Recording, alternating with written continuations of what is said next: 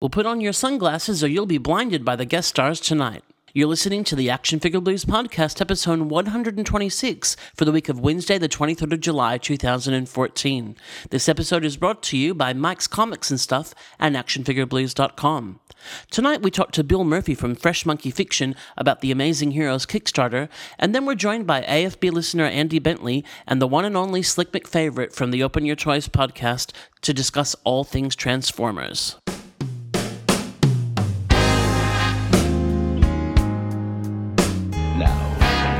Take your little toys.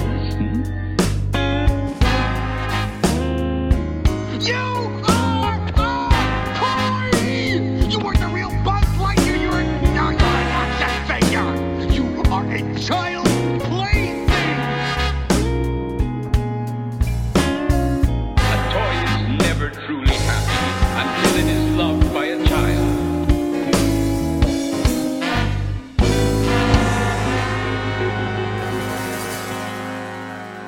Hey everybody, Scotty here. We've got two great discussions for you in this episode. A little bit later on, John is going to be joined by our friend and listener Andy Bentley and Slick McFavorite from Open Your Toys podcast to have a full-on Transformers discussion. But right now, I'm chatting to Bill Murphy from Fresh Monkey Fiction about the Amazing Heroes Kickstarter, which has been in the making for quite some time and has recently gone live. Bill, thanks so much for taking the time to chat to me tonight. How are you? I'm great. Thank you guys for having me on. It's our pleasure. Now, you have gotten up extremely early to fit in with the wacky world time zone thing, so we really do appreciate that. Oh, no worries. Thank you guys. And I have to say, you sound extremely coherent for being up at a ridiculous hour as well. Well, usually I'm up this early anyway, so no, it was great that you guys offered to have me on. Oh, our pleasure. Well, as people who have been listening or following the site would be aware, we have been following this really keenly, and it's certainly something that is in our wheelhouse. We don't talk about every Kickstarter that is out there, and we don't talk about every Kickstarter that we are asked to, simply because we want to try and be, I guess, a bit selective about things that we think A, have merit, and B, are likely to happen, as in, that if they get funded, that they'll actually be produced, but you've got some cred in that area. So and we are really excited about these characters as well. So Amazing Heroes, talk to me a little bit about how this all came about, and what is it about these characters that got your passion going? Well, this came about actually probably like 6 years ago. Actually, I conceived sort of wanting to do characters of these guys. I grew up with having these Golden Age comics, which was pretty rare for a kid from the 80s. I have a cousin who owned a comic book store, right? So I used to go there as a kid, and he would give me comics, and he used to give me some of these comics. So I would have some of this stuff, and it always kind of resonated with me. And a lot of my friends didn't have these comics, so I thought, like, oh, I'm kind of special, right? I've got these Golden Age books that, my friends didn't know. They weren't Spider-Man, Avengers, or I was a big Marvel guy. So I had a bunch of Marvel stuff, but I always had these as well. And so as I grew older, I always still kind of liked these characters. And there's been kind of relaunches of these guys through the years, too, as well, as far as the various comics. Alan Moore did some stuff, and Dynamite obviously has done their stuff. But I just sort of really loved sort of a lot of these heroes. And about 6 years ago, I started trying to develop a line, and it went through various phases, from being sort of a 6-inch articulated figure back down to a 4-inch kind of JLU type style figure, and morphed into more of a 4-inch articulated figure. One of the posts we're going to do here probably in the next couple of weeks is going to show kind of the progress of this line over the last 6 years, and it's pretty fascinating just to kind of see where it ended up. And then, I got really into Kickstarter a couple of years ago and realized that this might be a good opportunity to kind of get this line out there. And that's kind of how it morphed into where it is today. So just in terms of that journey of how you ended up with this scale and this basic buck, what was the final decision-making process about going with this look and this scale? Well, the part of it revolved around cost, obviously. And that's just to be pretty transparent with everybody. It's expensive to do a 6-inch articulated figure. And I wanted these figures to be affordable, especially because they're probably going to be a very limited and small run.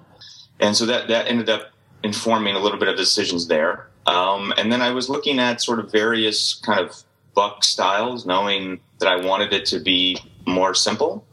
And as the kind of retro thing has kind of emerged over the last year or so, I started thinking about, well, maybe we could kind of work towards a style of some sort of 80s style that I liked in action figures. And so we kind of ended up here. And I really liked the silhouette of like Secret Wars of the figure. You know, I really liked the look of that. And that was my favorite line as a kid. A lot of people gravitated more towards like superpowers, but I always gravitated to Secret Wars. I think, again, because I was a big Marvel fan. I was a superpowers kid, but I had a few Secret Wars guys. I mean, it's certainly, to a collector of our vintage, it's a very recognizable buck, you know? Yeah, and so I kind of wanted to kind of take that and go, okay, well, let's work with that. So, you know, we got that, and we sculpted the figures in CG in that style. And and it was, you know, after talking to a bunch of toy people, they were like, maybe you should go more traditional. You know, a lot of the retro toys coming out are very much more in line with like Star Wars, that kind of thing. But I was like, you know what, I really kind of want to do something a little different that may or may not work out for people. But I really like the buck and the silhouette, and I think it's also why I kind of gravitated to JLU toys and the Batman animated toys, because I really like that clean sort of style, and that is kind of how we ended up here. And it's a little different in scale than I think people may be used to, but I'm also kind of wanting to kind of do my own thing here with this line. So I thought it would be great to kind of put it out there and see what folks thought. I mean, I think as well as the cost of 6-inch, if you want to, I guess, compete in that scale, then there's a lot of expectation in terms of articulation, etc., which you know you're getting around by, because that's really not what this line is about. From what I can see, you know, obviously, from what I see, we've got just basic arm and leg articulation, and will it have neck as well? Yes, it'll have neck. Yeah, cool. It's got a cut joint at the neck, so it's got 5 points. Yeah. And it's very basic, and a lot of it also came down to look and feel and cost as well. And you know, and looking at Kickstarter, going, you know, what are the projects that were out there at the time when I started thinking about doing it as a Kickstarter, and what was funding, what was how much would I think people would be willing to pay for a figure? Those, when you get into the 6-inch scale, you know, those costs and tooling will, you know, run you much higher. And I was like, well, I don't want to overshoot the Kickstarter. As much as I think this stuff is cool, you know, I want to make it realistic for people to be able to afford as well. Yes. And that's kind of where we kind of ended up here. And I think the overall aesthetic really kind of looks good, but I also think it kind of resonates with sort of the characters also being kind of vintage and golden age as well. So they all kind of came together, I think, and they look pretty nice, I think. Oh, I agree. I think it suits the characters beautifully, and the kind of vintage as well. It takes when you first look at it, you don't think, oh, Secret Wars. It's, you know, only when you kind of look at the structure and physicality of it. But I think it suits the characters perfectly. Oh, thank you. Yeah. So in terms of preparing to do this Kickstarter, I mean, your Kickstarter has been in the making for quite a while. It's obviously been a very considered process. So what were the steps that you went through before you were ready to go live with this?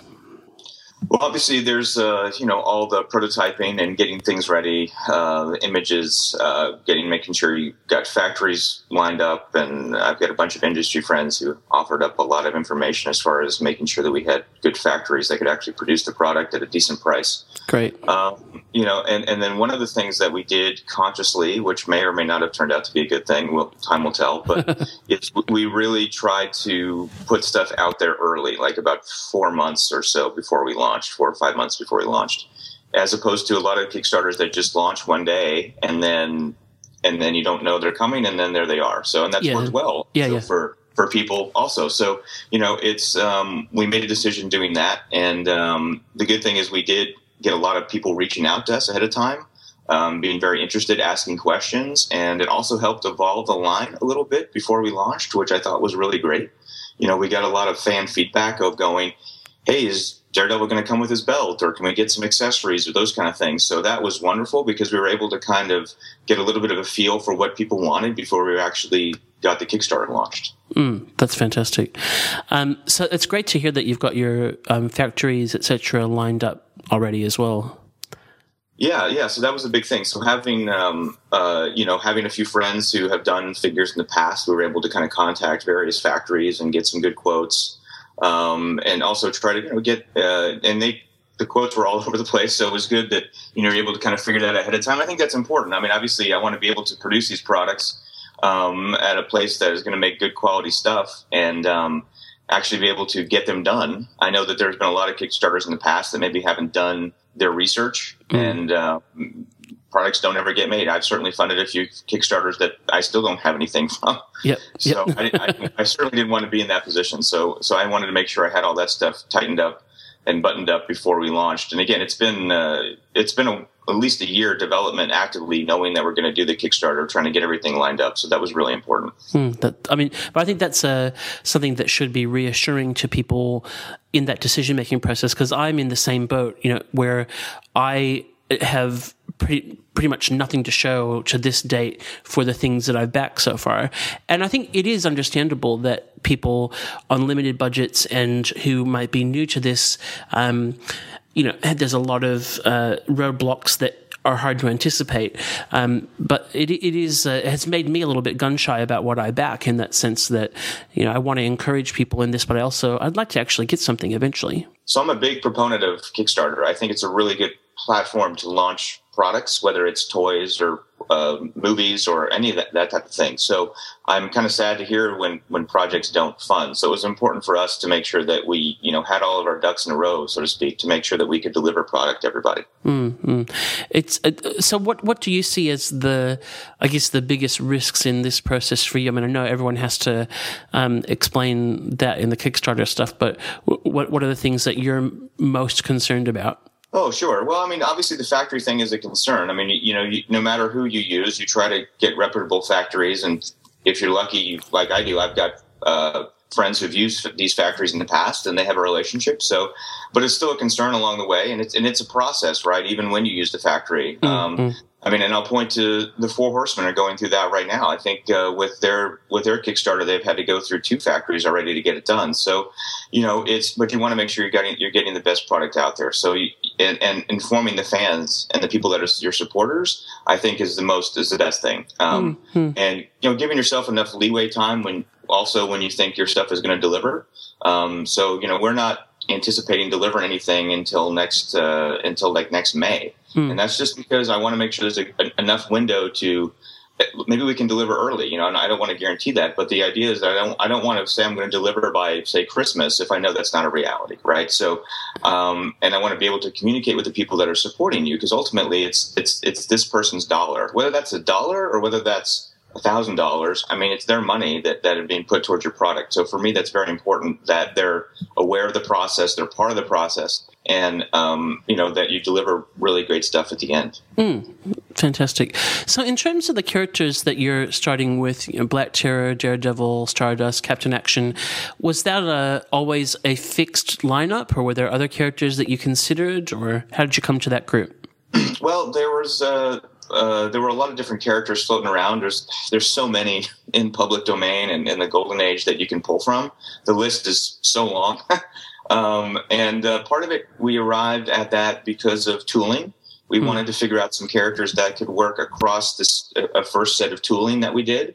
Again, to kind of keep our costs low for the first round of figures. So that's why they kind of all have the same parts. If we're fortunate enough to fund and move towards other waves, we'll kind of introduce some other parts like flared gloves and different boots and those kind of things. So that helped form the decision a little bit. But then there's just characters that resonated. I love Black Terror. I think he's got a great visual look. And then Stardust is just a fun character as far as storyline. So there was those different decisions that informed us as well. We also kind of wanted to have some characters that obviously looked a little different in terms of just their visual appeal. So that's kind of where we ended up there. But yeah, there were other characters that were out there already that we were like, oh, we could do this guy or that guy. But they're like, oh, he's got too many different parts, and we wanted to kind of, again, keep the cost low to the consumer as far as trying to just get this first thing out the gate. Fair enough. Yeah. So if you do move forward, you mentioned different, I guess, sculpting options like flared gloves, etc. Could you see a female buck at any point, or? Yeah, I would love to do a female buck. That would be great. I mean, I think if we were really successful and were able to get through a couple of waves, we would try to do a female buck. The cost would be similar to probably where we are today in terms of trying to tool that buck. The nice thing is if the next wave we add just a couple of different parts, the overall we're trying to get the figures produced would be a little bit lower. Yes. But I would love to do a female buck. That would be great. I feel like for the line, it would be awesome to have, and there are some great female characters that we'd love to do. Fantastic. So in terms of the prototyping process, where are you up to in terms of getting some examples in hand? Well, right now we've done 3D prints of the actual figure, so we kind of know, is it going to fit with scale? What's the overall look? That's a great thing with 3D printing now, is that we work primarily in CG. So we work, or 3D as some people call it. So we work primarily modeling on the computer. And that's kind of our background. So that's the choice that we've made to kind of come at these figures with. So you can do a lot of iterations quickly, which is great, and kind of come up with what you want. But you actually want to produce something physical. So that's the great thing with 3D printing now, is you can print these parts out. You can look at them in terms of scale and is it working. So that's kind of where we're at today. And most of the factories, especially the one we use, they can go directly to make the steel tools that are required for the figures directly from like a 3D file, like a computer file. So they'll make that kind of transition into that if and when we get to that point. That's fantastic.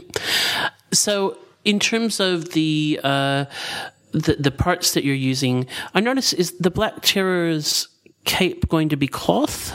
It will be cloth. Oh, yeah, awesome. We decided to go with kind of a superpowers cape.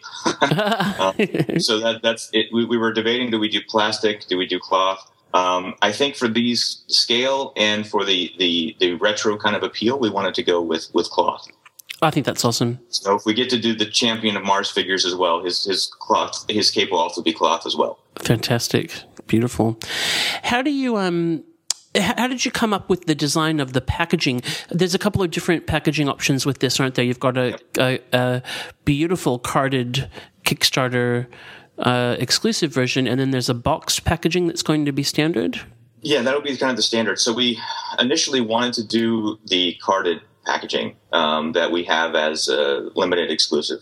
And we just got so many quotes back from the factories, and it was just so expensive really? to do with a smaller run. I mean, I anticipate probably, that we'll do a run of around 300 per character, which is fairly small for a manufactured piece. And we had to go through a couple factories to find out if we could do. We would love to do more. If we get more orders, we'll obviously do more than 300. But we kind of wanted to price ourselves at a point that, what are the minimums we can do, and again, still make them somewhat affordable. So when we got into the carded stuff, the factory wanted to use they could produce the smaller runs. The pricing that came back for the actual unit cards, because they were all different, was very high. So we decided that, we'll do those as an exclusive and do kind of the boxed figures for the actual characters. So that's kind of how we kind of ended up with that. So we tried to do something with the box that would be kind of unique and different, and also kind of resonate with maybe more of a larger fan base. I know it's going to be similar to like a pop vinyl type of box, window box. That's kind of where we're headed for that.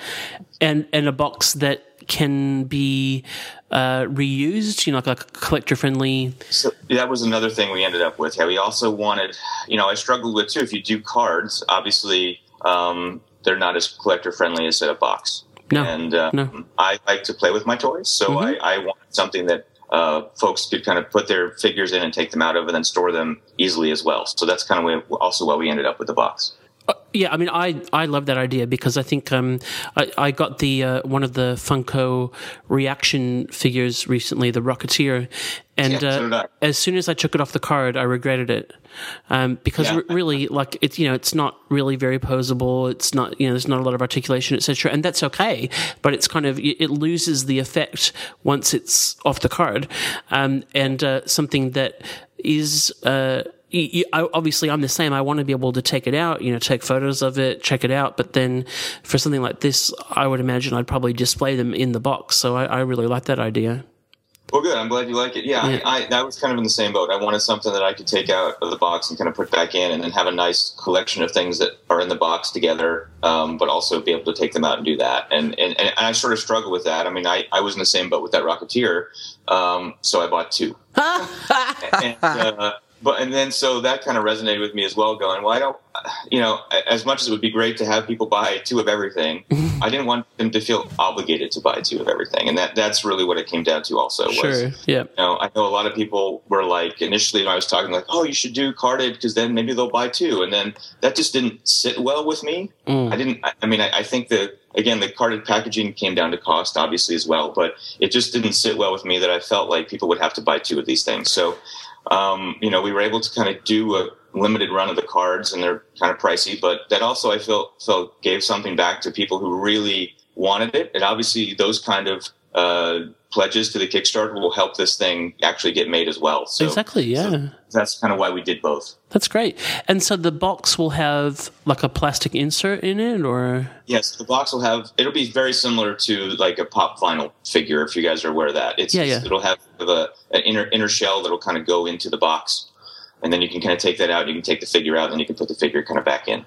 I'm fascinated that that's cheaper than a carded figure. Well, it's a quantity issue, right? So like all the figures will have the same box. Yeah, oh, I see. Got it. Okay. So you're doing a run. Let's say, if, as I mentioned, we're going to do a smaller run of these characters. So if we end up doing 300 to 400 of each, that's a lot more boxes than just the smaller run of the cards per character. So that's kind of why it came down to cost. I understand. Yeah, and the back of the box will have we've kind of shown it already. Although we're going to probably put a post up next week. We did a comic book page that has all the characters in it. So you'll have like a little story on the back that show kind of all the characters and how they got transported to this crazy battle planet, and they're going to have to fight all their bad guys. So it's a similar story to sort of Secret Wars in a way, where all these characters kind of come together. So we wanted to kind of do that and do a little bit of world building also as well in the line. Beautiful.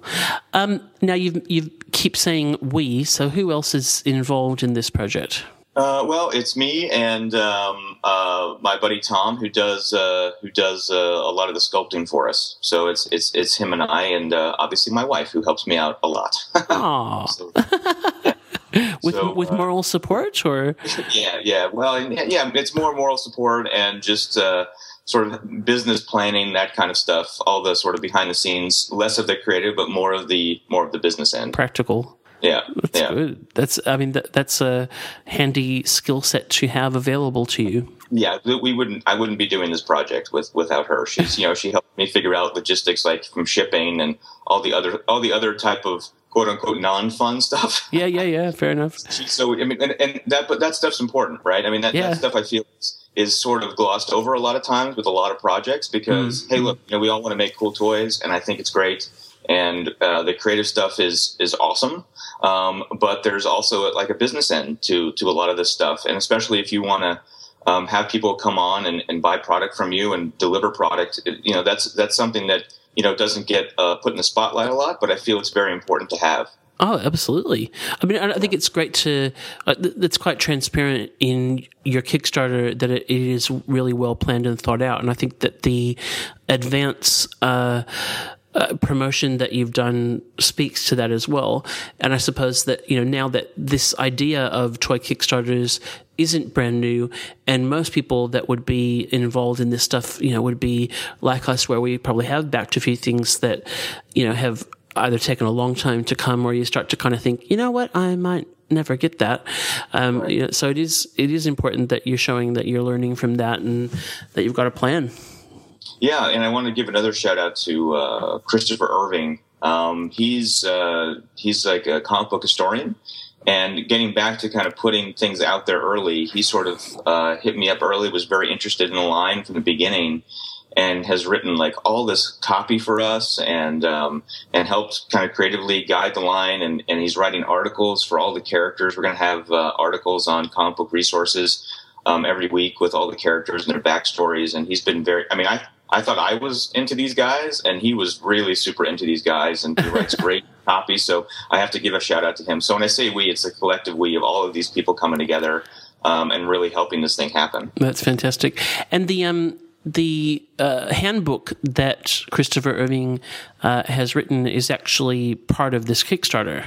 Yeah, so we'll have the essays that he's writing, these little essays or articles on all the characters, and so we'll have that plus sort of backgrounds, and we're going to have some of their adventures, their classic adventures be reprinted. It may all be digital, but all there, and then we'll have some behind-the-scenes stuff on the Kickstarter in there as well. Fantastic. One of the things I love about what you've done here is that, as well as the 4 characters you're producing in the first wave, you're also doing the blank slate, which is a character, but is also something that could be a buck that people could use for customizing, etc. Yeah, so that came up too. Again, going back to kind of this early merching or advertising of the line. That was all people's feedback. I kind of put it out there going, hey guys, we could do this. Are you interested? And then it resonated with a bunch of people who chimed in like on a Facebook or whatever and said, hey, you guys should really do that. So, it was one of those things I'm glad we had a little bit of getting stuff out there early, because that helped to inform what the line became. Mm-hmm. And I think it's fun. It's fun to kind of be able to have a character that is sort of a character, but also could be, a DIY kind of character that people could build off of as well. I love that idea. I mean, I think it's something when you look at a lot of the waves of or lines of figures that we've loved collecting, it's thing that's been asked for over and over. Something like DC Universe Classics, for example.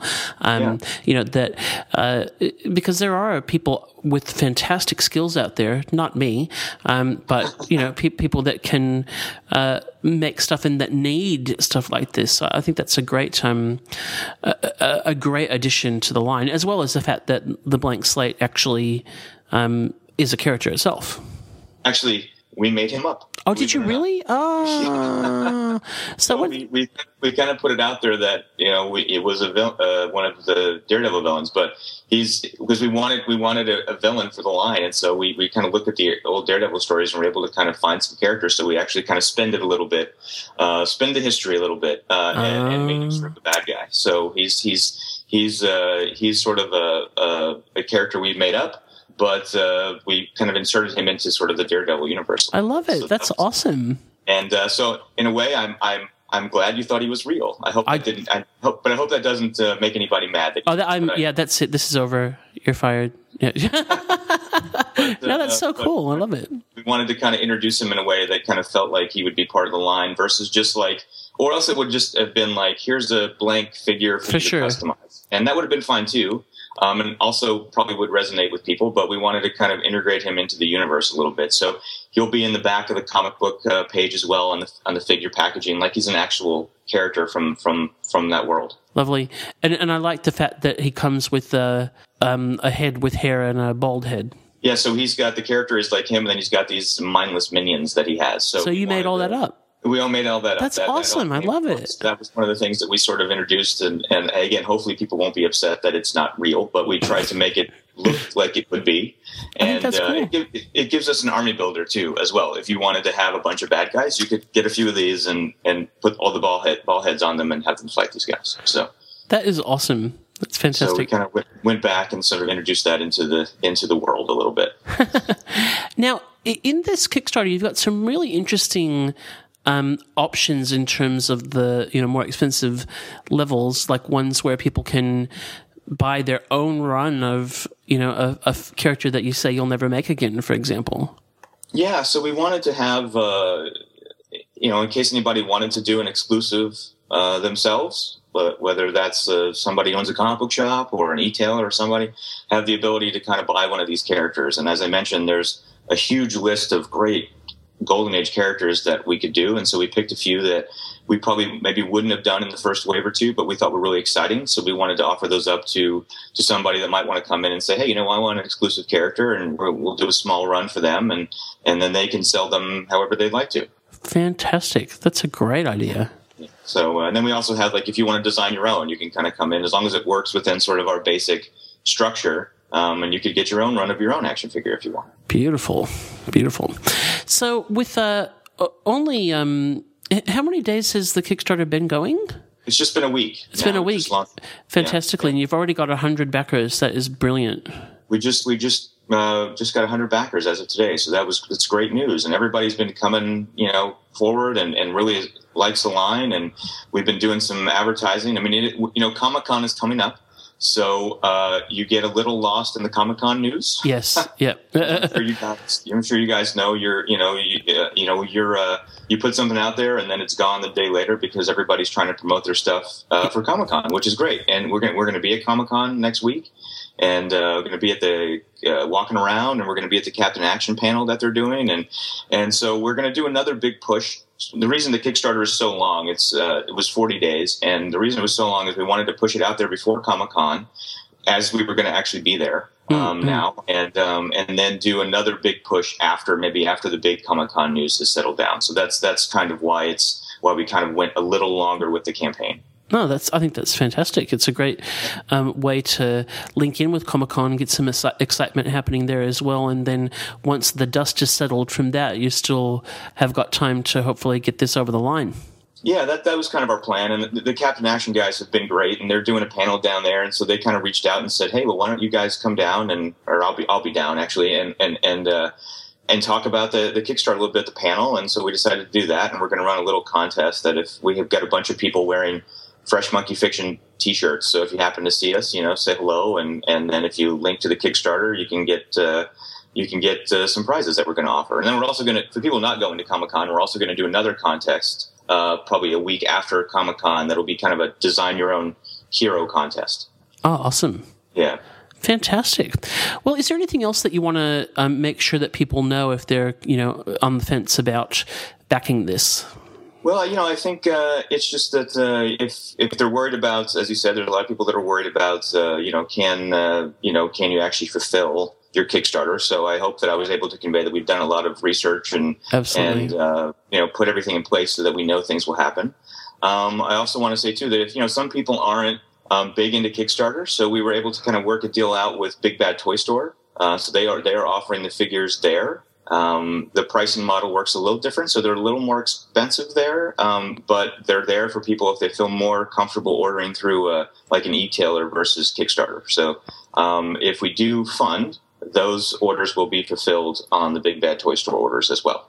Fantastic. And will the Big Bad orders actually help work towards your goal, or they do? Yeah, so that's how we worked it out, so that it's a direct contribution to the Kickstarter for people that kind of don't want to participate in Kickstarter because they're not familiar with it. It's kind of a new thing.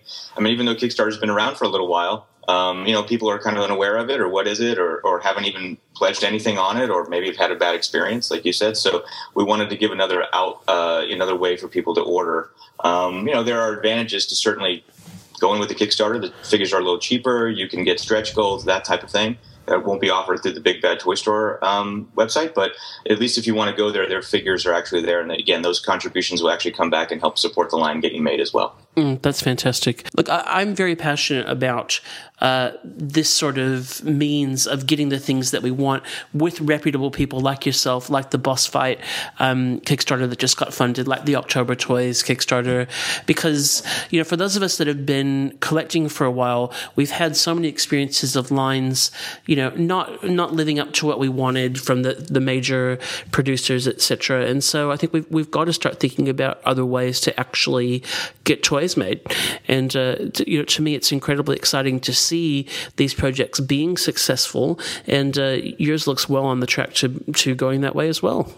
Well, yeah, thanks. Yeah, and I'm excited about these other lines as well. I've contributed to all of those too, and I'm excited that again, people have this opportunity to kind of put things out there, and I hope that when these things do fund, that everything, and there's no reason to think that they wouldn't follow through. So hopefully they will follow through and get great products out there for everyone. Because, like you mentioned, like, you know, the bigger mass market stuff, although having great appeal, you know, is limited, right? So I hope that this is a good platform to get really kind of unique and fun stuff out to fans. Yeah, and I think it's something that people need to, like serious collectors need to think about as well.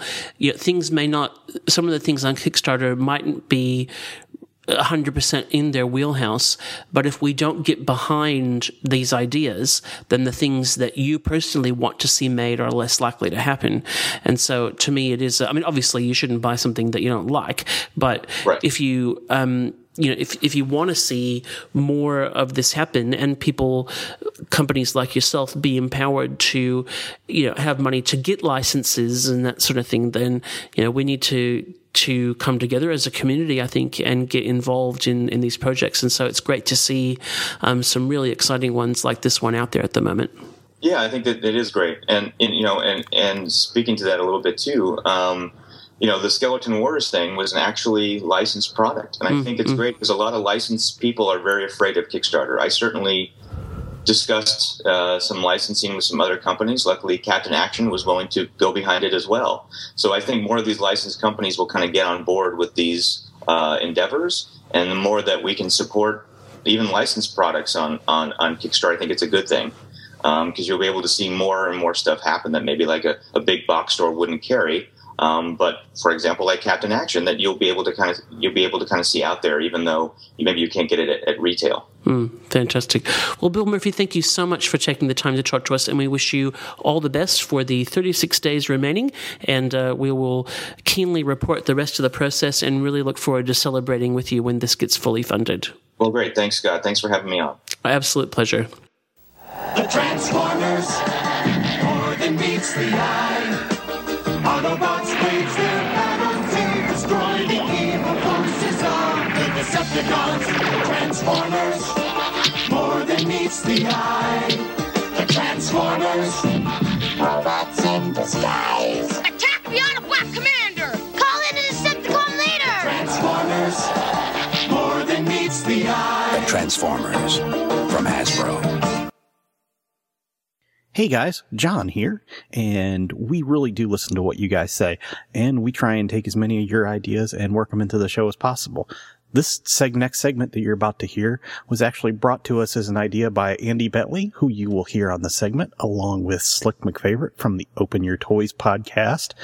I sat down with them to discuss Transformers because Andy didn't think we had enough Transformers love on the show. And, you know, probably in all fairness, we didn't. And it's a big part of the toy collecting world. So I hope you guys enjoy. One little small programming note.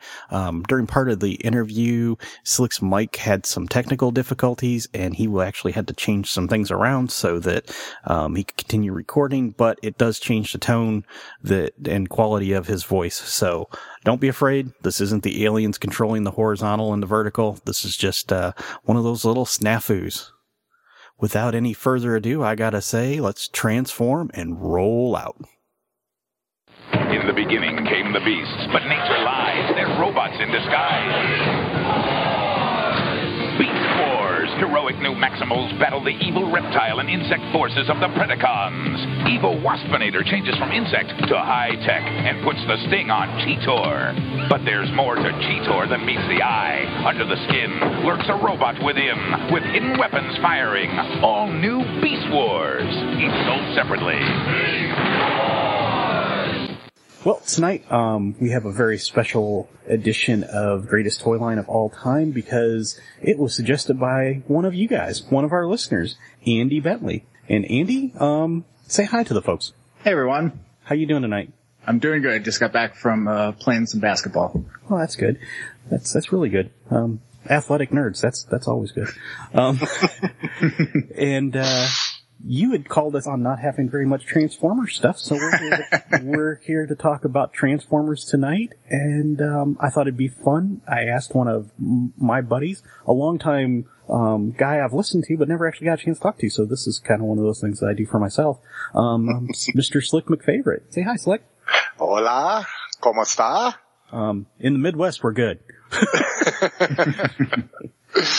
Yeah, we had a little bit of severe weather here, but we're recovering. We actually I'm in Denver, and we actually had several tornado touchdowns here, which is like very, very, very rare for us. Oh wow. So, but we're all safe. It just took a roof off. It just took a couple roofs off the buildings. Nothing like a real, nothing like a real tornado would do. Yeah. Well, gentlemen, let's just dive right in.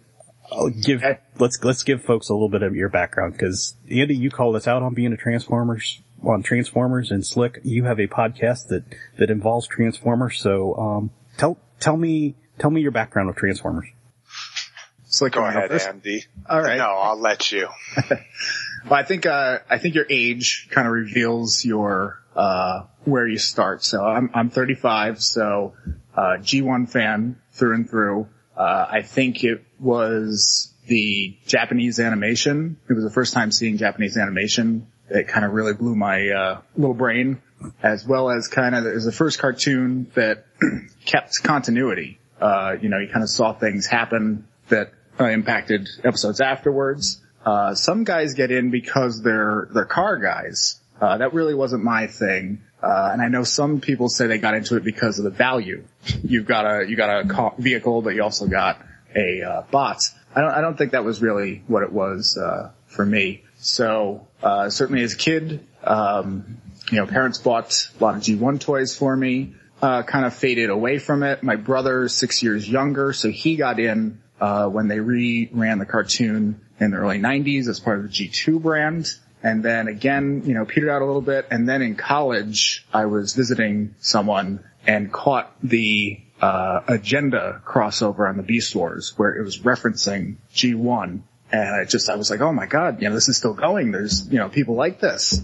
And was a huge Beast Wars fan. Got all my buddies in college into it. Really didn't get into the Robots of Desai stuff or the Unicron trilogy. My brother kind of got into that stuff. And also not really a movie guy, but my big passion is the Chug, as they call it, the classics, Henkei, United Generations, lines that are kind of giving you the bots you loved back in the 80s with, modern technology. Wow. So you kind of did what all of us collectors, you started and got away from it and came back to it. Yeah. What about you, Slick? What's your Transformers background?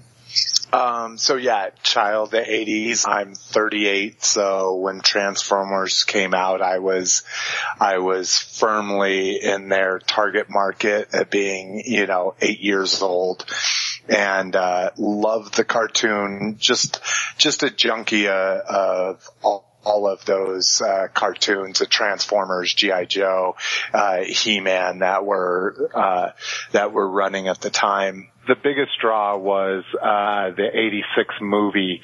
It was the first movie that I ever got to see completely by myself.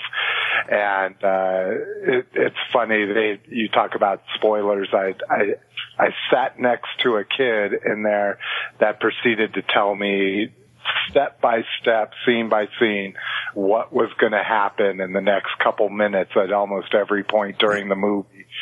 Wouldn't really have anything to kind of relate that to until I was part of the geek community and spoilers became such a big deal. But I still love the movie. So I collected them all through childhood for the most part. It's one of my favorite lines. We didn't have a lot of money growing up, so I didn't get a lot of quote Transformers.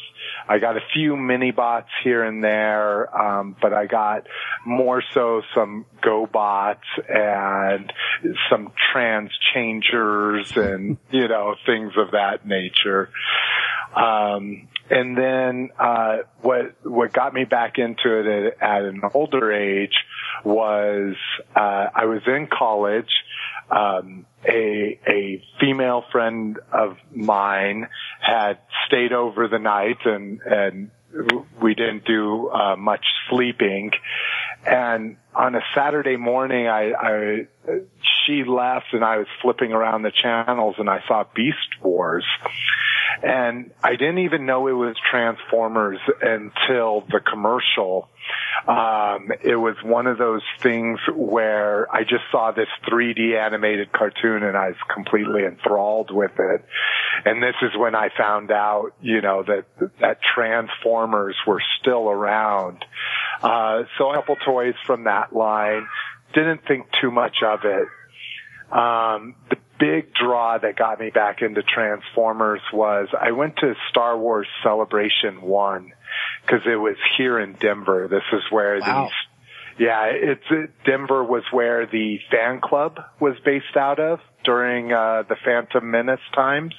Mm-hmm. And so Celebration 1 was in celebration of the Phantom Menace, and I went and there were these dealers there that what I would learn later on in my collecting career, or whatever you want to call it, is they had AFA graded Transformers. So they had these pristine, sealed in acrylic cases, displayed just like I would have seen at Toys R Us when I was a kid. And I just got hooked. It was during the whole .com boom. I was a young internet web designer, making more money than I knew how to spend at the time. And so I started getting into them. Didn't ever even find out about an online community until 2006. Oh, wow. My wife and I put iPods on our wedding registry as a joke. 2006 iPods were $400 for the base model, that kind of thing. And we happened to get one. And I was like, well, I'm going to take our wedding money and I'm going to get me one. I gave her that one and I got me one. And I found this thing called podcasts. And that introduced me to collecting communities, fan sites, online forums / boards, all that kind of stuff. And, within a couple years, we started our own podcast, and now we have a very large house that I have almost no more room to store toys in anymore. Common problem. Yes, it is. It's like what was the first big Transformers site that you found? The first one, and it's not big necessarily, it was TF Wire. It was Transformers Week in Review, because it was the podcast that, got me into it. So, Ball Matrix and, Matrix Prime, I think, was Jesse's name on there.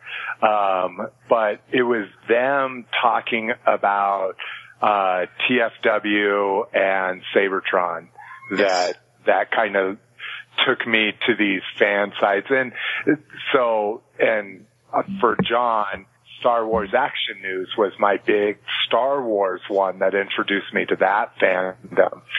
So their forum, and then them talking about, Rebel Scum, really opened my eyes to those fan sites.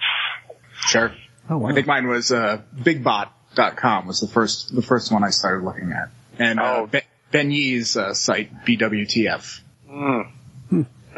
See, I've heard of Ben Yee's. I had never heard of BigBot. Yep. But like I say, anything like pre-2006, the only way I've even heard about it is people that were part of the fandom before that telling me, like 4chan and, the zines back from like the late 90s and stuff like that. I find that like absolutely intriguing that it existed during, what, could for Transformers be considered dark times, Oh yeah. Okay, you guys have said G1 and G2 a couple times. I'm going to have to ask you guys to explain that for us non-Transformers people. It just simply Generation 1 and Generation 2. I think it came out of the Hasbro branding of the 93 rebroadcast of the cartoon, and their line filled with re-releases of old toys and new toys. They called that Transformers Generation 2. So by default, the original series became Generation 1. Okay. Well, that makes sense. Now, give me a little bit of background, because Transformers it's a Hasbro brand in the States, but it's based on stuff from Japan. So give them, what's the story there, guys? Sure. Go ahead, Andy. I'm not probably as well versed as you are. Okay. It's the parent company in Japan is Takara, now known as Takara Tomy. And they were looking to rebrand two of their toy lines, Diaclone and Microchange, in the USA. And I posted a link here in our chat, but I think we could probably get it, on the podcast when it comes out. It's a video of that toy show in Japan, reportedly, where Hasbro found them. And they said, great, we'd like to bring these over to the USA. However, they knew to package these things. These were kind of, something that USA had never seen before. So they set off to make a cartoon with Sunbow and a comic book with Marvel. Bob Budiansky, I think, was the writer of the US comic, and soon to follow was a UK comic written by Simon Furman, which most Transformer fans know that name. Yeah, even I know that name, so. Yeah. Okay, so, it's kind of strange, but being a G.I. Joe fan, I gotta ask, so this is how that whole Starscream Jetfire thing happened with the exclusive a couple Oh, that debacle. Yeah. Yes. That comes from the original year is 84, the following year is 85, and at that point, they're starting to use up most of the Takara's toys, and they realized, and it is a sensation. I think we should point out, this took the toy world, akin to Pokemon, any other fad you can remember. It was monstrous in the beginning. They were flying off the shelves. So, they needed some more toys, so they, incorporated toys from some competitors of Takara, Takatoku, Macross specifically being the one behind the Valkyrie, which was, Jetfire. Okay. And then they kind of thought they still had the rights to the colors and stuff, and that came across, and they ended up suing over a exclusive, so. Yep. They actually have one coming out this year. They're using Skyfire as the name, and his design is much closer to the animation model, which was drastically changed in order to not step on Bandai's or Macross's toes. Okay. Yeah, and one of the big controversies over that is, so the company that acquired those rights and holds them is a company called Harmony Gold, and they're just not doing anything. There are lots of Japanese releases, but Harmony Gold controls the release of toys in the United States. And they haven't done anything in them and anything with them. And so the big thing with this was, Hasbro released that, they announced it, they had leaks, or not leaks, reveals of that whole Comic-Con exclusive, and Harmony Gold did nothing until it was released, until after the con. So it didn't stop anything at the con from being released. The only thing it did was block Hasbro Toy Shop's release of it and block the G.I. Joe / Transformers Collectors Club release of it after the con. And even that, it didn't stop it. It just delayed it. So that exclusive set didn't go on sale through the proper channels until probably, do you remember, Andy, it was like 3-4 weeks after the con? They finally put it on Hasbro Toy Shops and the Collectors Club? Yeah, so, yep, right around there. Okay, I need to go over some Transformer basics. Yes. I'm a kid. I know it's a car or a plane and a robot. Do you guys have, I know you guys have specific names for each mode, and kind of tell me what's the general, there's some stuff about transforming. I know there's different levels of, hey, this is easy, this is hard. Kind of describe the process of how you guys look at something like that. Do you mind if I take this one, Andy? Go right ahead. So as far as the modes go, you have a alt mode and you have a robot mode. So your alt mode can be anything, obviously. Beast Wars, it could be a rhinoceros, and G1, it could be a city or a tape player. The whole grading scale of what, is this, 1, 2, 3 in regards to difficulty, that's a relatively new thing, because in the day, even the largest transformer was pretty easy to transform. That's, there wasn't a lot of engineering to it. It was mostly, hinges on a single axis, whether that be vertical or horizontal, that kind of thing. So nowadays, now you have this whole categorizing of the difficulty to transform things. And the big thing right now is, this was officially announced by Hasbro, is that their transformers were getting too difficult to transform, and that was primarily derived from the movie-based line. Hasbro engineers trying to figure out how to make Michael Bay's vision into toys.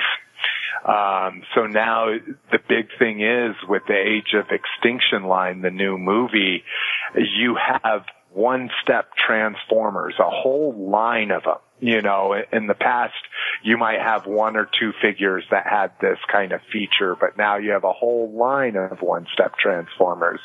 You have large, it used to be the larger it was, the more complex it was. Now you have large figures that you literally just spin them in a 360 and they'll transform into their robot mold. So, I mean, it's really interesting where they're going with it.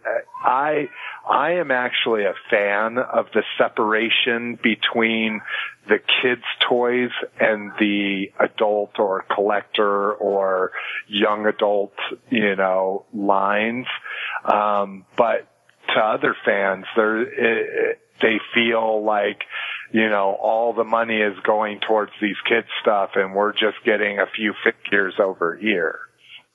Yep, there's definitely a push. They want to get, Hasbro wants to get the new generation, on board. They've already got us old guys.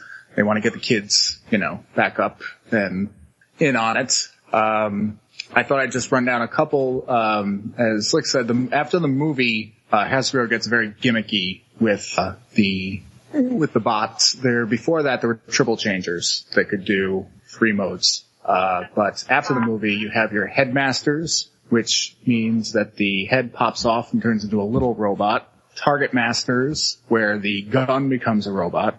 Double spies, which would you change a couple things about them and suddenly they go from a good guy to a bad guy. There were power masters. A little robot would turn into essentially an engine and pop in, and that was the only way that you could get the transformer transformed. There'd be a little lock inside of the bot that wouldn't release unless you put that in there. And then there were pretenders. They would have a shell of a much, defined type of creature. Pop it open, in was your robot. Triggercons, Triggerbots, Sparkabots, they were very gimmicky towards the end of the first G1 line, trying to get, here's the next cool thing about Transformers, trying to get the line to keep going. Okay, I gotta ask about Dinobots. Because, everybody's seen the new trailer probably, and I'm sure there's people all over the world that either don't remember them or have never seen them. What's the deal with the Dinobots?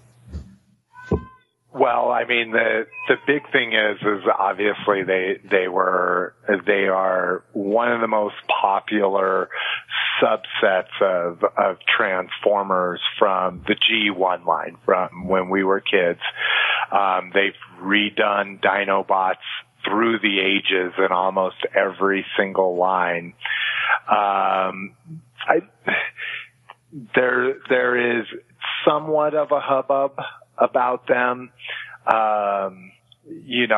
but it's the same thing that we've heard from every movie line adaptation of our favorite characters. Purists don't like them. It looks different. Personally, my biggest issue with the new Dinobots is Prime riding Grimlock. I'm sure it's going to be, explained, but I'm just like, I just think it's the most ridiculous thing in the world.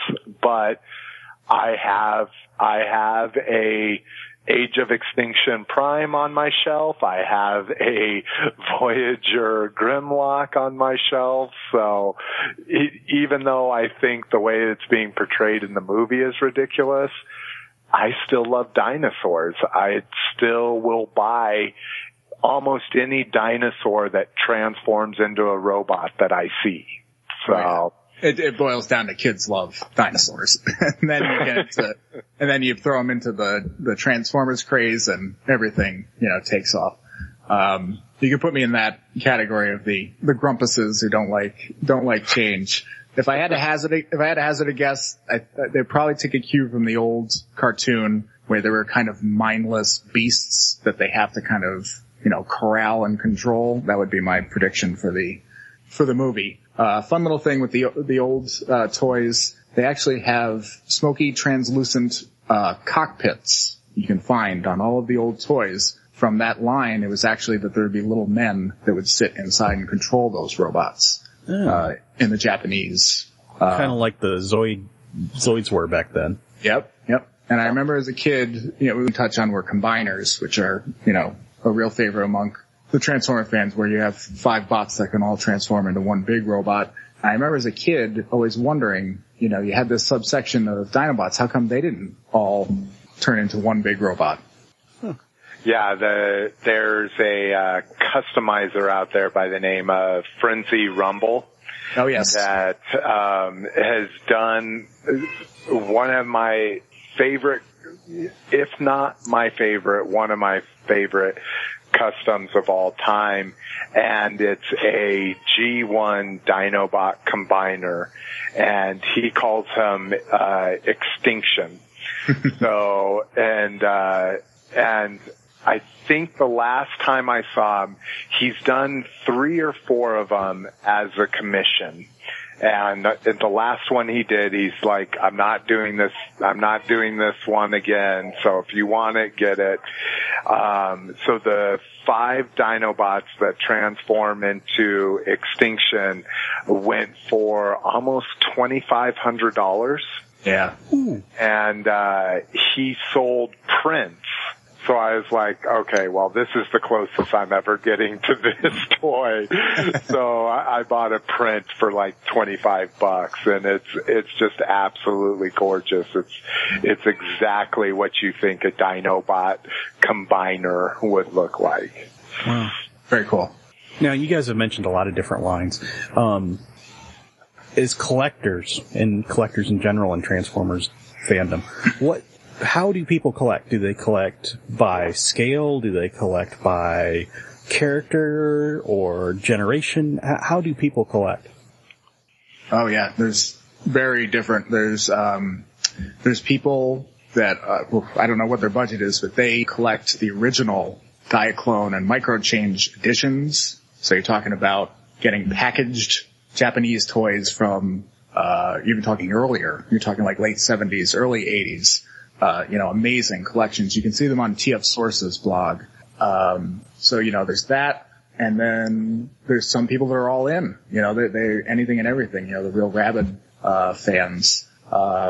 Like any other line, there's people that collect a character. whenever a character gets released, they go and pick it up. Personally, for me, I think I mentioned earlier on, I'm really into what's kind of known as the Chug or the Generations, the classics, where we're using modern toy technology to represent the robots from G1. Okay. Well, what about you, Slick? What do you see out there, and what's your preference? So the big thing is I think unlike any other line out there, really, scale in the Transformers line is so arbitrary. Oh yeah. If you try to be a scale collector, you're going to pull your hair out. You're either going to miss some of the best pieces out there just because they don't fall in the scale that you're trying to do, or two, you're just going to have huge gaping holes because nothing is ever going to be made in perfect scale with one another. They're trying to do it right now with the Masterpiece line. Yeah. So this is the high-end one. They've actually rebooted this line. They started out doing it at one scale, and then at the 10th figure, which is Optimus Prime, they literally started it over. They said, okay, Optimus Prime was the first one, and then he was the 10th one, and the 10th one was much smaller than the first, or not much, but slightly smaller than the first one. And then they just said, okay, from now on, this is our benchmark for the rest of the scale on the line. And they've been doing pretty good. Yeah. Again, it's with some of the cars and stuff, the scale, you may not think it's in scale, but they're trying to do it as close as possible. With me, I primarily kind of do focuses. So I mentioned the movie early on. Anything from the 86 movie, I'm all about. So I don't do a lot of third party collecting, but like any third-party Sharkticon that comes out, anything third-party that has to do with Rodimus that comes out. One thing I've skipped is the third-party Galvatron at this point. So I tend to do these focuses. I'll focus on the movie. I love combiners, so I have every G1 combiner and then have almost every homage outside of the ridiculously expensive third-party combiners. I have almost every official homage to the combiners. And then what I do, like what Andy was talking about with the classics line, where they've really taken the characters and the figures we loved as kids and modernized them. One of my biggest things in collecting in general is collecting the original of a figure and the most updated version of it, That's cool. So, that, and of course, unfortunately, I don't have enough display room to really do that, but that would be my dream one of these days, is to have all of these vintage toys I have and have their matching counterparts, right behind them, next to them, showing where, what a toy looked like in 1984 and what it looks like in 2012 or 2014, whenever they put out the updated version of it. That's a nice display idea. The Masterpiece I also collect, and it really is a treasure.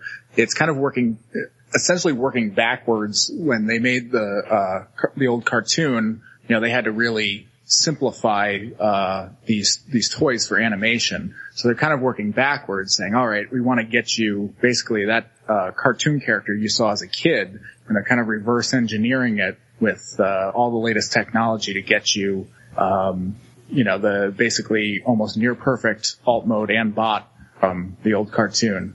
And Slick has mentioned the big bear in the room, the third party. So we should probably touch on it.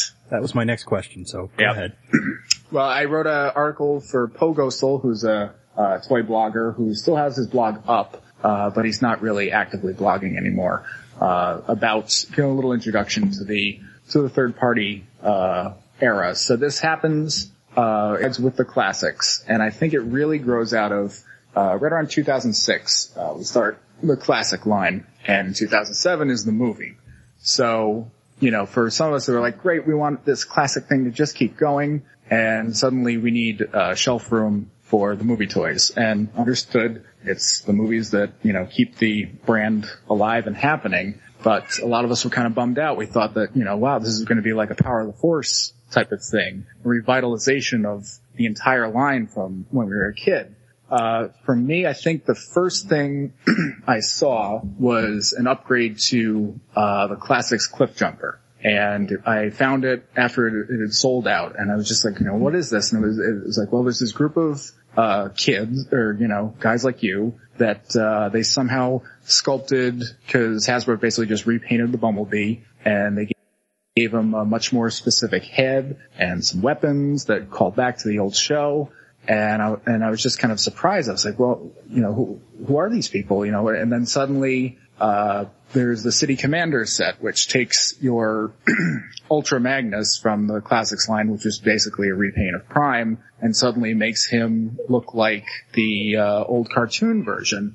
And from there, we're talking about under 8, we're talking about maybe about 8 years here, where it has just exploded.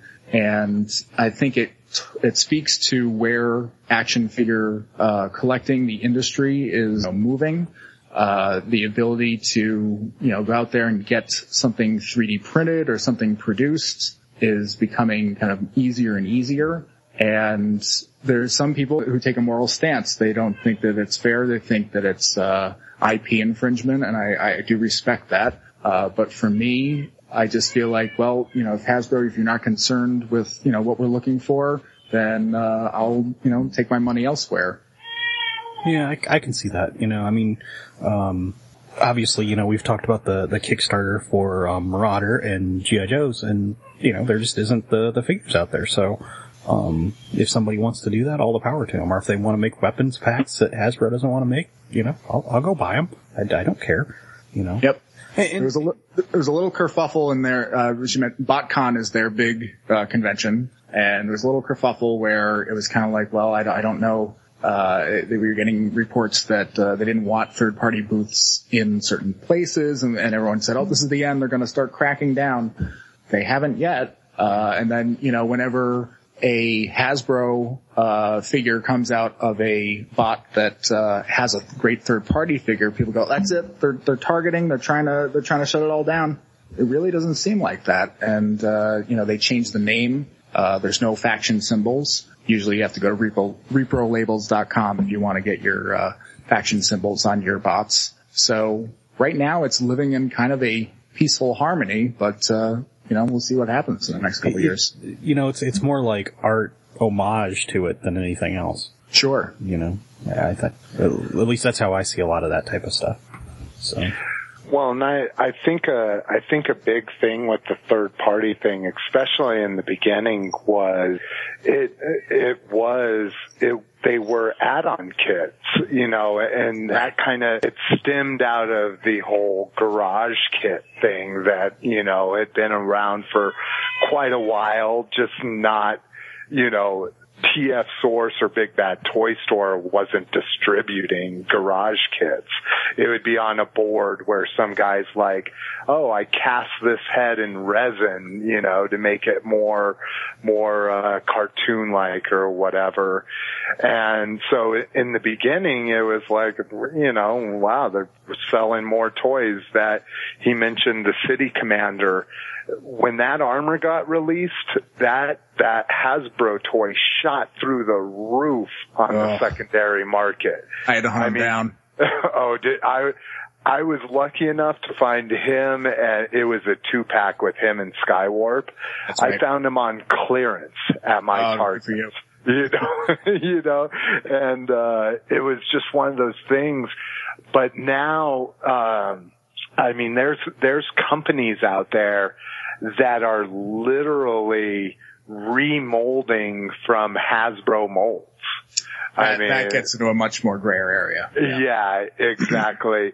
And those have, that company specifically has kind of gone down in opinion, whereas other companies that are making their own characters or making at least their own figures, still mostly based on a Hasbro IP or Takara Tomy IP, but those companies are innovating, and it's amazing. And I really appreciate that Hasbro hasn't tried to take a hard line with them. Because if you know anything about copyright law, if you don't enforce a copyright, you lose it. So it's actually really surprising to me that Hasbro hasn't done more, in the regard to litigation and that kind of stuff. Andy talked about how, BotCon, the official Transformers Collectors Club, for 1 year they said you cannot have third-party product at a table or a booth, whatever you want to call it, at our con. Right.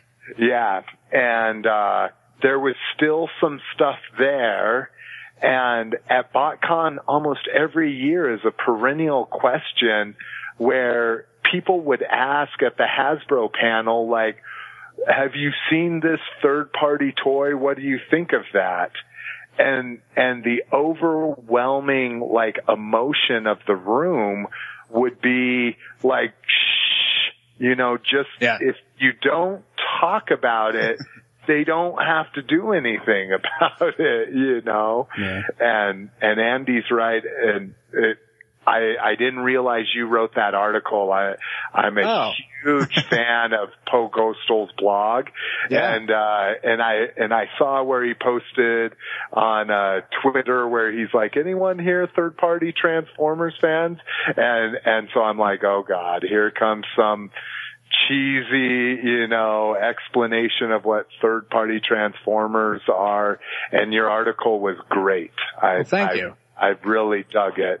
So even the comment section was somewhat civil. Exactly. Never read the comments.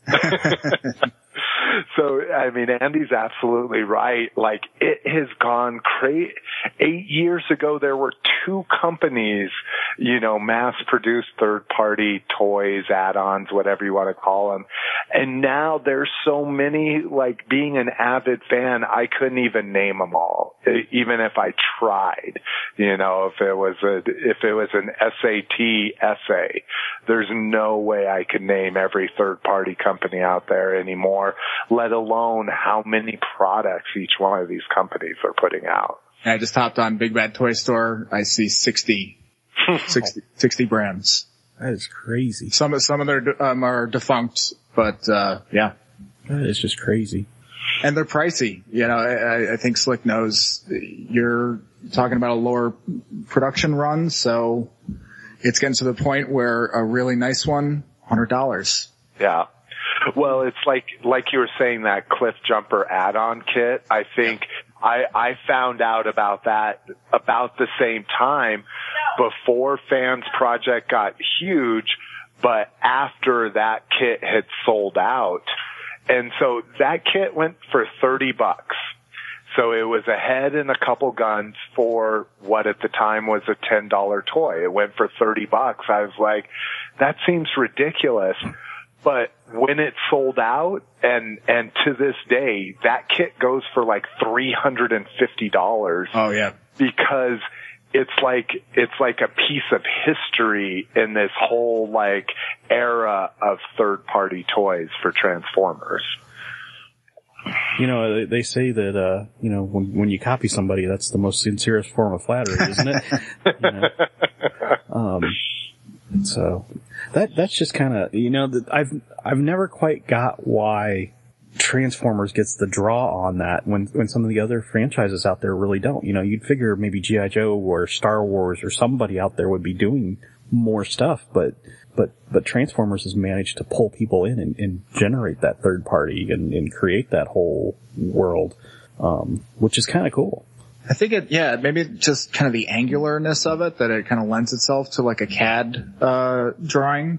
The last TFW podcast, they had a really interesting story coming out of the AllSpark about Hasbro like trademarking, patenting, and it was very vague, the language, but you could hypothesize the idea they were looking into was you have a 3D printer in your home, they send you the specs and you print it. And particularly for I lost the weapon, or I broke a joint. All right, $3. We really do care. Printer, huh? Yeah. Huh. That'd be pretty cool. Yeah. Wouldn't have to be very big either, probably. Now, when I was talking to the Power Rangers guys, we were talking about how long Power Rangers been around, but Transformers has really been around since its inception and not really kind of left the market. And you guys have seen it grow and evolve through that time. Well, what do you, it's obviously had some dark days and some high points. What are some of those high points and low points, do you guys think? Go ahead, Andy. Okay. I think the high points, obviously whatever started at, 84, the G1 is certainly at that, first two seasons of the cartoon and that movie, I think are, a great kind of, that's the beginning. Really, you see a decline. There's no kind of media continuing a story towards the late 80s, early 90s. So that's definitely one of the darker times. The early 90s, you get, a rehash of the cartoon. You do get a G2 comic that I was really into with, Simon Furman there. And then, as Slick and I both said, the Beast Wars, the IDW comic currently going is very close, but to me, the Beast Wars is the best, story I've ever seen in the Transformers verse. And then you move on to, kind of the, more the Japanese, toy lines and the animated series. I wasn't into them. I can't really, comment on them that much. You have your movies, your movie fans. There were the Transformers animated cartoon that we had, which I enjoyed from time to time. We had the Prime cartoon that just ended, which I enjoyed from time to time. And as I said right now, the comics being put out by IDW are spectacular. And if any listeners out there, you want to get into Transformers, I'd start you right there. Start reading them, get into the characters, and then maybe you could go pick up a robot. Well, that was going to be one of my questions for you guys here is, how would you tell somebody if they had, like, how would you get a kid interested in it today, would you say, and how would you get an adult collector interested in it? I would say like he says, the comic, if you want to do modern day, right after the comic series All Hail Megatron, they split it off into the two comic series that are going on right now.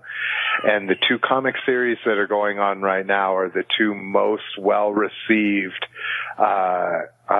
comics since the Escalation and that series of comics. So that's probably how I would tell a kid to get into it. An adult collector, I would say revisit the cartoons. They don't hold up terribly well, but if you're not gonna have nostalgia if you watch the cartoons as a kid, if you read the comics as a kid, go back and read the comics, man. I never read the comics as a kid. I'm reading them now, the old 80s Marvel comics. But the cartoon is my fiction, and I rewatched it and I loved it. I just absolutely loved it. And I think it's a great way to kind of get yourself into the fandom. As far as collecting goes, I think if I didn't collect a Transformer, until this point, Classics and Universe and that whole line has just blown up. It would probably be almost too much. There are already Grail pieces in that line that would cost you a lot of money to get into. I would say Masterpiece, especially with the reboot of the new Masterpiece Optimus Prime. I mean, if you're going to have a shelf of Transformers, those Masterpiece are perfect, or as perfect as we're going to get, for quite a while. Yeah, I think kids, whatever cartoon's kind of out, that gets them started, and then they go on the toy aisle and they pick up, a Bumblebee or an Optimus, and it all, goes downhill from there. Yeah, I'd say, the 86 movie still holds up. You can show, one of your friends that and just kind of say, look what was going on when we were kids. And absolutely. If you have the kind of patience to go back, the Marvel comic, particularly when Furman took over, really, started to ramp up. And I don't have too much exposure to it, but the UK comic is really adored by Transformers fans, and I believe that's been traded, several of them. The UK comic is where the Wreckers come from, which is a very popular group of bots. They're basically the Wetworks team of Autobots. Okay. So yeah, and the interesting thing about the comics, like I say, that I looked into when I was like, okay, I'm going to pick these back up, I'm going to try to collect these, is the UK and the US comic I shouldn't say continuity, but the order in which the comics are released and the stories in the comics are different. So it gets a little confusing. Like, there are more issues in the UK line than there are in the Marvel line. In the UK line, there's a different order for them. So as I read them, I'm actually following the UK line of it as opposed to the United States, just because it's a more complete story compared to the original United States Marvel run. And Slick, there's a lot of time travel in the UK comics, aren't there? Yeah. It's So it gets a little, and I haven't read enough, at least the backstory of it, to find out whether that was a way for them to fit more comics into the line and still keep up with the U.S. continuity, or what's going on. But, to me, either one, whatever's more convenient for you, there's easy ways with digital comics now. And, like Andy was saying, the collected trades, you can get access to all of these old comics without having to try to eBay original comics and that kind of stuff if you're just interested in the story. I think the nice thing is that, I think the suits are just concerned with the movie, because the movie's what's bringing the billions of dollars. So I think these authors, the current authors and even the ones back then, they kind of flew under the radar, and also could get away with, it's not a human dying, it's a robot dying. So, there was stuff with real consequences. Furman would have bots dying, left and right. So it was kind of this kind of underground, under the radar type of thing that really allowed storytelling to flourish. Wow. Yeah, I mean, I've seen jokes about comparing Furman to George R.R. Martin, when it comes to like killing off characters and stuff like that. So it's one of those things where I wouldn't say it's dark, but it's definitely adult. There's value there even as an adult. You guys have been, as I've been listening to this whole conversation, I am fascinated by the parallels to G.I. Joe, through everything. Oh, yeah. Right, you had your strong Marvel comic. Yeah, and a UK comic and the Japanese tie-ins and everything else. So it's been kind of fascinating talking to you guys about this. I think the one thing sorry, John. No, go ahead. The one thing I would love for us to get is what you guys got. It was Resolute, right? Was that the one that Warren Ellis wrote? Yeah. If we could get an adult animation, I'd flip. I would love it. And keep hoping. It might happen. Yep. So that's a good question for you, John, is because the Resolute really had the fandom kind of divided. What's your opinion of Resolute? You know, I'm one of those people that I can look at something and see it as a different take on it. Okay. You know what I mean? I'm not necessarily a continuity person. Per se, so I can look at something and differentiate between, oh, that's cool. I tend to stay though more with the kids stuff just because it's what you said. I have nostalgia for that. But can I appreciate it? Yeah, I can definitely appreciate it. Yeah, and see, and like I say, my podcast deals with what I consider the 4 greatest action figure franchises. And G.I. Joe's one of them, and Transformers is one of them. And like Andy, I think Resolute was amazing, and I would kill to get, a treatment of that for G.I. Joe, for Masters of the Universe, and even for Star Wars. Revenge of the Sith was pretty dark, with the killing of the younglings and all that kind of stuff. But yeah, I absolutely loved Resolute. I'm not ingrained in the comic continuity enough to have issues with it there, even though the cartoon or my G.I. Joe growing up, I still can kind of let that go and enjoy that for the dark themes that Ellis introduced into it. Exactly. And we should mention our Joes and Bots have crossed over in comics. Quite a few times. Yes. They're my favorite series of any comics. They're the series I have a complete original first printing collection of all of them. Wow. Very nice. Very cool. Okay, I gotta ask you guys, in your collection, what is your favorite Transformers piece? Oh boy.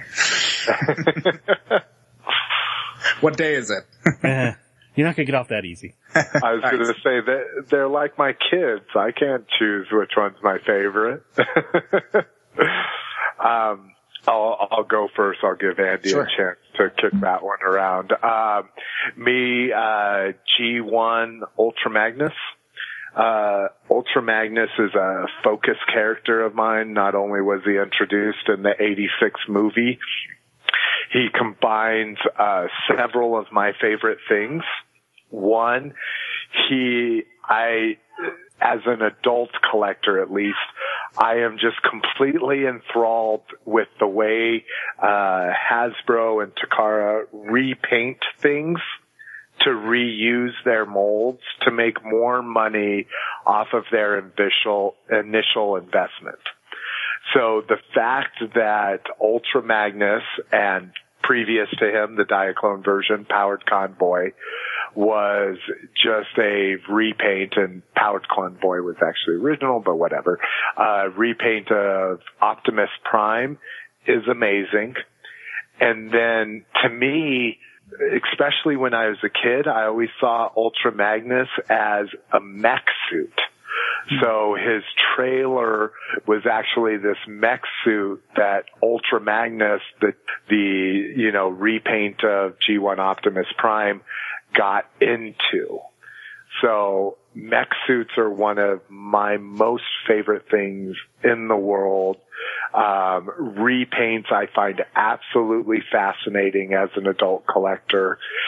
And then to top it off, he was in my favorite movie of all the franchises I love. And the character itself of Ultra Magnus is just fascinating to me. A person that knows his place in society and gets dragged out of it kicking and screaming, to this higher echelon, but still doesn't lose who he is. I think it's a great reflection, especially on our society nowadays, where everybody just wants something bigger and better, and everybody thinks they should be a manager and be the leader and that kind of thing. I loved Ultra Magnus's I'm just a soldier and that's what I do best. So Slick, you must be pumped for his masterpiece. Oh my God. I am so, when they announced the almost $100 price drop in the Takara, I was like, thank God, cause I'm always so torn over whether I should order the Japanese version or hope and pray that it gets an American release for, a half or third of the cost of the import. So when they dropped it $100, I'm like, yeah, they could even release this in the United States and I wouldn't care. I'll buy it again, Okay. Yeah, speaking, my turn? Yeah, I was going to say, you're up, Andy. I'm gonna just do a small split of my favorite, Hasbro and my favorite third party. My favorite Hasbro is going to be the Masterpiece Soundwave that came out last year. Just an amazing representation that is so, cartoon on model, but also still feels like the toy, that you had as a kid. The great gimmick of he turns into a tape deck at this point, I guess is what you have to call it. Yeah. But now we're really starting to show our age because, I don't know kids would even understand what that was. But the great gimmick of that the tapes that went inside him also turned into robots. Always loved that. As a kid, he had this, the cartoon, a voice mentioned on all the cartoons. There were these kind of veteran character actors that they hired for the G1 cartoon, and they would put their voices through. I don't remember the technical name of it to give it that kind of alien robotic feel, but his was really weird and voiced by Frank Welker, who all of us should know at this point. And just, it was just kind of this cold calculating character. So to get a Masterpiece representation was great. Third party, I would go with Hegemon, which is the name that they gave for their Megatron, particularly because at this point, if you all remember in the original toy line, Megatron turned into a handgun, which is just off limits at this point as far as Hasbro's concerned. So there was no way we were going to be getting this from Hasbro. Toy World stepped up and made Hegemon, which is basically a representation of G1 Megatron as the handgun. And I have him sitting, I'm looking at him right here on my shelf. I have repro labels on him, so he has his Decepticon symbol. And soon I'm getting the Firefare add-on kit, which gets him a little bit of a better head and a little bit better feet. And can't wait for it. Cool. Very cool. Okay, I've got one last question for you guys. All right. We are ready. In one sentence, describe why Transformers is the greatest toy line of all time. I'll say, 30 years and still going strong. That's pretty good. That's good. Slick, you want to take a shot at it? Let's see. We'll do vehicle and robot together. What could be better? That's pretty good too. That's pretty good too. Well, guys, if let's say you got some new fans from our, because we're big enough, so we get some German fans. Where could they find you, say, Andy, if they wanted to get in touch with you and pick your brain? I've got a Twitter, Abuddha, ABUDDAH, and send me a note. But really, other than that, I pop up every once in a while, writing a blog here and there. But you can find me on Twitter. All right. And Slick, where can we find you? So I host along with my wife a podcast called Open Your Toys. You can find us at openyourtoys.com, and then my nom de plume, as it would be, Slick McFavorite, is pretty much what I am on everything. So I'm at Slick McFavorite on Twitter. I'm Slick McFavorite on YouTube. We actually went camping the weekend that Facebook started allowing vanity URLs. So I'm not /Slick McFavorite on Facebook. We're /Open Your Toys on Facebook. And then we have a fan page on there. But, best way, just go to openyourtoys.com. Check out one of our shows. At the beginning of the show, we tell you everywhere we're at. And we're really, we don't try to be slick. Forget the pun. We don't try to be slick or anything. We're just a husband and wife. I buy too many toys and she gives me shit about them and questions, why I have to buy this toy or that toy, but she's a geek at heart too, so she kind of understands what's going on. Yeah, I will give people the warning that it's an NSFW podcast. Oh, yes, definitely. So up front. But, guys, I have to say, this has been a lot of fun, and I have learned a ton because, obviously I'm not a I will admit, I own 2 Transformers. All right. I own one of the little movie ones, and I actually own a Pepsi Optimus Prime. Oh, good. You got that Hasbro exclusive one. Yeah, it was one of those things, and Mountain Dew was having auctions with points when one of the movies came out, and I managed to score one of those, so. Oh, nice. Yeah. That's one of my favorite pieces. I love weird, obscure things like that. Yeah, so that's my 2 pieces of Transformers. And somewhere there's a GoBot around here, but I have no idea where it's at, so don't even ask me. Maybe we'll have that conversation again, not on the greatest toy lines of all times. And the rest. The runner-up of greatest toy lines of all time. The greatest attempt to formally knock off the greatest, I don't know. We'll figure out something. But, gentlemen, it has been an absolute blast for me, so thank you very much. John, thank you. Yeah, thank you for having me. I really appreciate it. Any chance to talk toys, I'm always down. All right. Well, we will be right back after this. It's the Exploding Bridge with Batmobile and Activator. Batman's included. Pretend Robin is held prisoner. Batman's in the Batmobile. You can send him to the rescue. Imagine the villain uses the comic action Activator to stop Batman as he crosses the bridge. He's made it in the nick of time. Set the Activator, place Batman on it, and you can send him to the rescue. The Exploding Bridge with Batmobile and Activator comes with Batman from the Comic Action Heroes collection. Robin sold separately. From Mego. Well, that is the end of our show for this episode. Many thanks to Bill Murphy, Andy Bentley, and Slick McFavorite for joining us and for making this episode a really interesting one we hope to listen to.